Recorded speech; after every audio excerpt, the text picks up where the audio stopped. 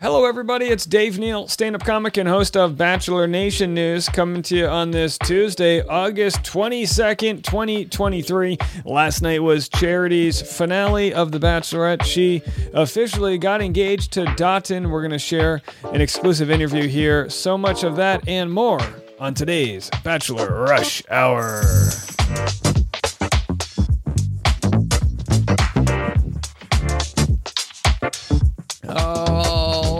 Let's get into it. Our featured clip of the day, the last 10 minutes of this podcast episode, we will have Kaitlyn, Bristowe, and Jason Tartick on their individual podcasts, Off the Vine and Trading Secrets, discussing their breakup. Jason Tartick says it's a tidal wave of depression, and Kaitlyn discusses the thought of ever possibly getting back together and says, as far as friendships are concerned, they are not there yet. I'm going to have that whole conversation, what she said on hers, what he said on his, at the second half of today's episode. But first, we have a lot to get into. Charity, our current Bachelorette, is officially engaged, and we've got so much to discuss with that relationship. Let's start by playing the entire interview from Good Morning America. This is a 3.5 minute long clip. Here, have a listen. Charity Lawson talks about her journey on The Bachelorette. And I must say, when Charity was on the show, I spotted she had a ring on. Charity and Dotun getting engaged. Kelly Carter sat down with them immediately. It's Dotun. Conclusion of Charity's journey. Hey, good morning, Kelly. Good morning, Lindsay. You know, if you watch this most recent finale of The Bachelorette, which gave us all an epic Hollywood ending, surely you're a believer in fairy tales. Charity's journey coming to a fairy tale ending. It's Charity Lawson. Will you marry me? Giving her final rose and heart to Dotun. Overnight, Charity and Dotun talking to GMA moments after the epic finale. Congratulations, you two. How does it feel to be engaged? Oh my gosh, I mean. Hard to put into words, obviously like a big shift from just a few months ago of not being engaged, but it couldn't have went down better. That final rose ceremony, the words that both of you all spoke to each other sounded like wedding vows. You have made me feel adored and validated and wanted. And to receive that from a woman of your caliber, Charity. I saw a man that respected me, that valued me, that adored me,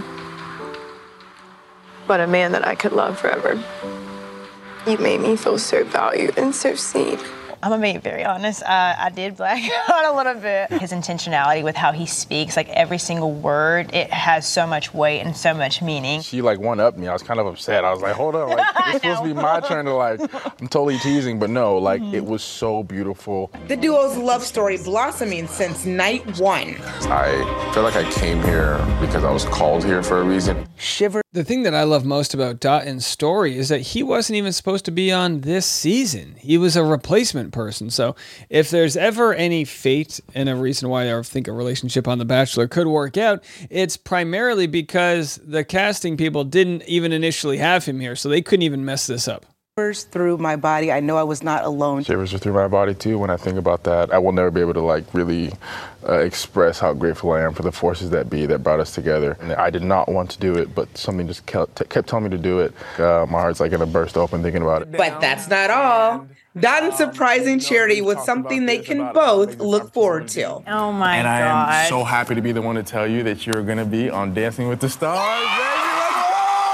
You get to hold one of these. Oh my God, stop it. All right, so then they give her the trophy, and she's all excited. You can catch my full coverage of that interview on the YouTube channel. That's where it is. And, of course, obviously, Charity chose Dotun, but then there's also the guy she didn't choose, which was Joey. Here's what Nick Viall had to say about Joey on last night's After the Final Rose.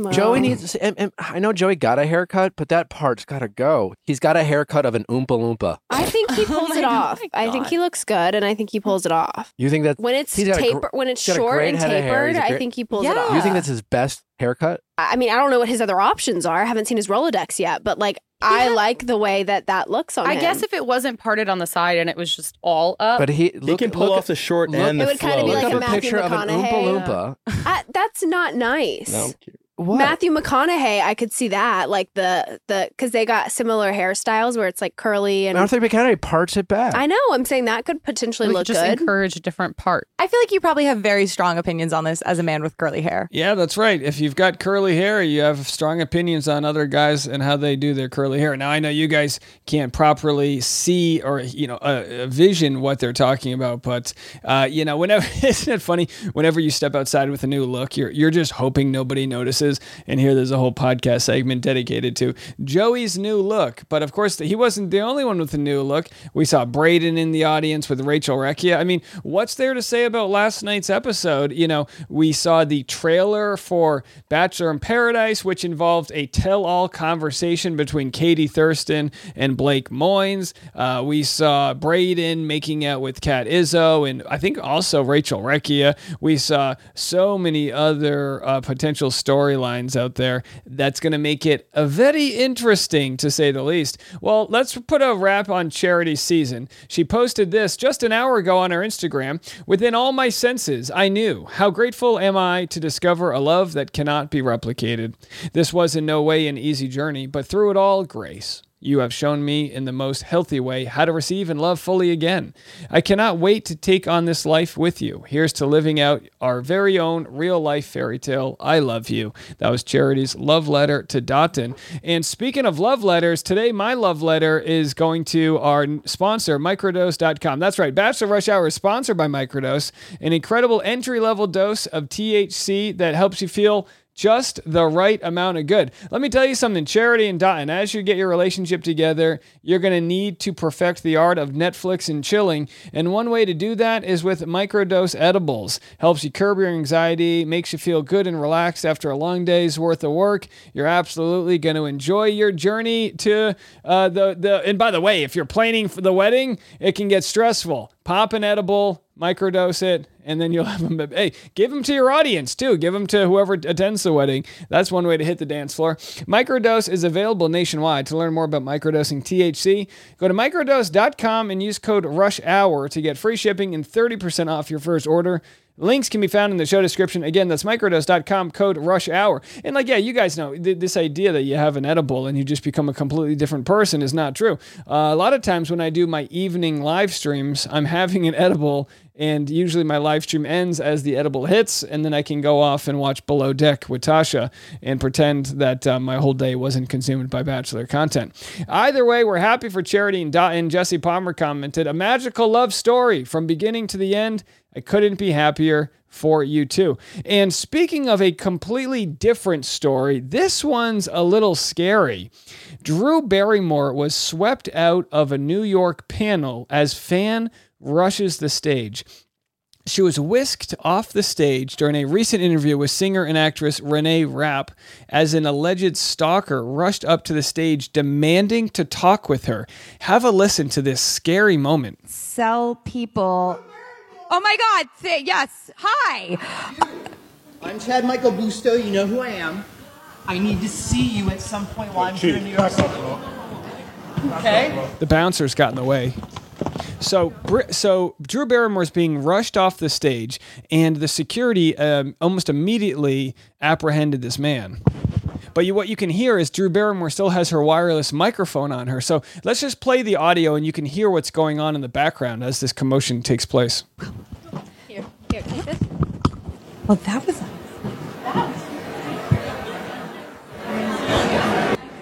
Hi, everyone. Sorry about that. Just give us 1 minute. Thank you. And then this is her coming back on stage. How scary. Well, I tell you what, I would take a microdose. I would be having an edible after that instance. By the way, just to be clear, the second they were like, okay, we're good. They're like, hey, do you need anything? Do you need us to say? She was like, oh, no, I got it. I'm good. Well, I have a new definition of your sexiness. It's that level of protectiveness that went full bodyguard. All right, so there it is. They're able to make light of a difficult situation. Here's the deal, says TMZ. Drew was chatting with Renee about the singer's upcoming album, and then a man who said he's Chad Michael Bristowe said something to get Drew's attention, but her positive reaction to him quickly went away. As he walks up to the front of the stage, he says, "You know who I am. I need to see you at some point," while in New York City. Security quickly stops him at the stage, and Renee swoops in to walk Drew off stage. The clip's been making the rounds online, and many are applauding Renee for having Drew's back, especially as fast as things got bizarre during the panel. It's unclear if Drew's ever interacted with him before this, but Bristowe makes it seem like she's aware of him. We're told there were no complaints from yesterday's incident. Cops didn't respond as a result, and Bristowe wasn't arrested. How scary. I mean, look, I can't think of any situations where any sane-minded person would think it's okay to sort of rush the stage shouting at somebody. Pretty wild stuff out there. Okay, we're going to get to our featured clip of the day, which is the Kaitlyn Bristowe, Jason Tartick update. They're both fascinating conversations you're going to find very interesting. We'll have that after a quick word from our sponsors. All right, let's jump right into it. Now, just to be clear, this isn't Jason Tartick having a conversation with Kaitlyn Bristowe. This is a clip from Jason's recent episode today with Jared Freed, and then it's Kaitlyn on her recent episode. It's very fascinating that we're able to dissect this breakup the way that we do, but they have weekly podcasts. They're going to continue to talk about it, so let's have a listen. Kaitlyn has been in LA working this week. So I've been lucky enough to have the boys with me, and it has been just a true blessing. I just think through this time, and it's like, honestly, we talk a lot about careers and money here, and that is a huge foundation to our life, but it just comes down to relationships, friendships, and those who are around you. And even though Robin and Pino are animals and pets, they're best friends to me, and just having them with me has been amazing. Having a great support system in the last, month to a few months has been everything to me. I've leaned on them harder than I've ever in my life ever leaned on my support system. And I think what I've realized, I go to therapy tomorrow. Actually, I can't wait. 90-minute session. Like, I need it so bad. But what I've just realized is that there's no timeline on handling grief, in being in love with someone and losing that someone. It's just sad. It's lonely. It's an empty feeling. And there's times where you have these just tidal waves of depression. But then there are these times where like you feel lifted and you feel good again. And it's just this back and forth flood of emotions. And what I'm learning is that, grieving is just the whole process of honoring, respecting, and having love for what was, but then also at the same time, with the same level, and if not more, honoring, respecting, and having love for what is. Oh my gosh, the poetic nature of Jason Tartick. Who knew Buffalo's Own and literally he's got the lyrics to a country song. Sad, lonely, empty feeling, tidal wave of depression. Real sad and yet truthful moments here where Jason tells you just how hard he feels. Kaitlyn shares it in a different way. Kaitlyn, and again, how everyone processes their grief, it's with full respect up to them. But Jason's getting really into his emotions here, and I love it. But we'll get there. We'll get there with work, with time, with support, with friends, family, healing, and all the things. So as I move forward to my next steps, I'll be in a short-term rental, and then I will be in the process of looking through real estate. I've already actually started that journey. So as I get more information and as I go through that process, of course, I'll keep all of you updated on the numbers and the structures and the negotiations and some of the things I'm thinking from a real estate perspective as that does pertain to what we do here on Trading Secrets. Boy, I think this is a fantastic idea by Jason Tartick to discuss the home buying process. I've been looking for homes in Los Angeles, but also in Nashville where Jason lives, and I found this home. I'll be discussing this. This is one of the things I do on the Patreon where I'll share the different homes that I find. This is a very doable home here in Nashville with multiple fire pits and an infinity pool and jacuzzi with water fountain feature. I mean, sold. Like, what the hell? It's a little tacky, but don't you love a little tackiness? I mean, I could be like Liberace out there hanging out doing power recapping. All right, so we got Jason's response. Now we're going to go to what Kaitlyn said on our recent podcast today. But first, and we shared this already, but just to tie it all in, just to get a glimpse of what Kaitlyn's dealing with, you know, these, I hate to say they're these these ideological timelines, because we always talk about biological clocks. They exist for men and women, but in different ways. And if like when a relationship ends in your late 30s, you're like, all right, what is it going to take? Another 3 or 4 years for me to do this? And then I'm this age. And it's the whole idea of to compare is despair. But hey, it's what we do out there. Here's Kaitlyn talking about the fact that 2 of her exes are having children.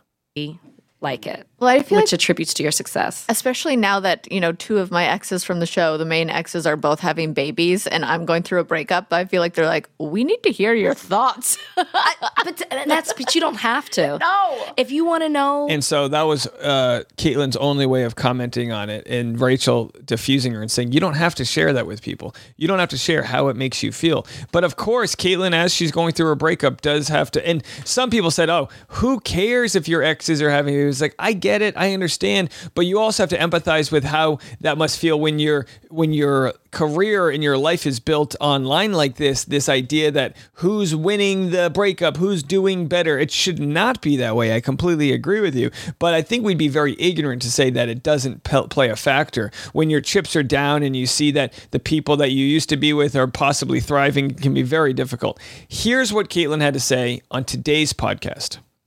When I was engaged. Oh, God. I really wanted a New Year's wedding. It's really fun. Yes. Mm-hmm. It's really fun for people. People with kids don't love it because it's really hard to find like a sitter on New Year's Eve. Oh, nannies are off. But sort of not my problem. Yeah, no, not your problem at all. And if they want to be there, they will. Yeah, exactly. And everyone wears like something that they feel good in for New Year's Eve. And was it a no kids wedding? I know some people have put that policy in place. Yeah, it was a no kids wedding, but then I ended up kind of regretting it because a bunch of kids wanted to come, and I don't know. I just wanted people to like take mushrooms and have fun and not feel like their kids were pulling on them, you know? But in the end, people wanted their kids there because it was like New Year's Eve and they didn't really know how to do it both. So I was like, whatever, I don't care. That's good feedback for maybe if I ever get married. I need to stop having a pity party over here. No, I think this is fresh. And like, it's okay that everything feels about you right now because you're going through something traumatic. You guys will probably get back together next month. Oh, that's an interesting take. So this is Kaitlyn's friend Lo, who is a like real solid mutual friend. Like he's not picking sides, but he really wants them to get back together. Probably like most people that see their breakup, they go, wait a second, you weren't prioritizing each other. And you love each other, so couldn't you just start prioritizing each other? And then it's the idea of like, do you love each other enough to be in that moment, or has the ship sailed? Sometimes the ship sailed, but what might have been better is if they just said, hey, let's take a 2-month break and then see if we miss each other enough. And maybe they did that. Maybe that's why they waited so long before announcing it, that they took a long break and they're like, yeah, we just need to move on from this. Maybe they come back and Kaitlyn wants to get back together and Jason doesn't. Maybe Kaitlyn was the initial one who broke them up. Maybe it was Jason looking at it as like a type A personality going, if this relationship was a business, we would have to close down shop. It's just not working. So we really don't know. We can speculate kindly, but we really don't know. The odds of them getting back together, if I had to place a bet, would be under 5%. He is the child in the I'm trying divorce. to parent trap. He's trying to parent trap us. Okay, so you want them back together. Of course. Right. Oh my God, he did a whole post on Instagram about our breakup. Only because, okay. Well, that's why you got blocked. That's why you're muted. Oh, sorry, muted. To basically take some of the sting out. No, I know. I get your because humor. so many people, and there was a bit of humor there, but it was more so because I was inundated with so many DMs from people, messages about whose side I'm going to take. So stupid. And I was like, that's lame. Like, there is no side. So that's basically what I said. There's no side. I love them both. And here's cute pictures of us. Now I'm going to go cry. Now I'm going to go cry. Yeah. I know I accidentally, because you know how Instagram is just such a immediate thing. Like you go to sit on the toilet and you're like, Instagram. I've done it so many times and then I go, and every single time your pictures came up because it was like a 10 slideshow. And so I like pull it out and go, and then like the next morning I do it, it's just the next slide over and I'm like, get out of here. So I was like, Maggie, go Jason mute on everybody. one knee. Oh my God. So Kaitlyn Bristowe, it sounds like she said, go Maggie, go mute. So she was having her assistant mute people.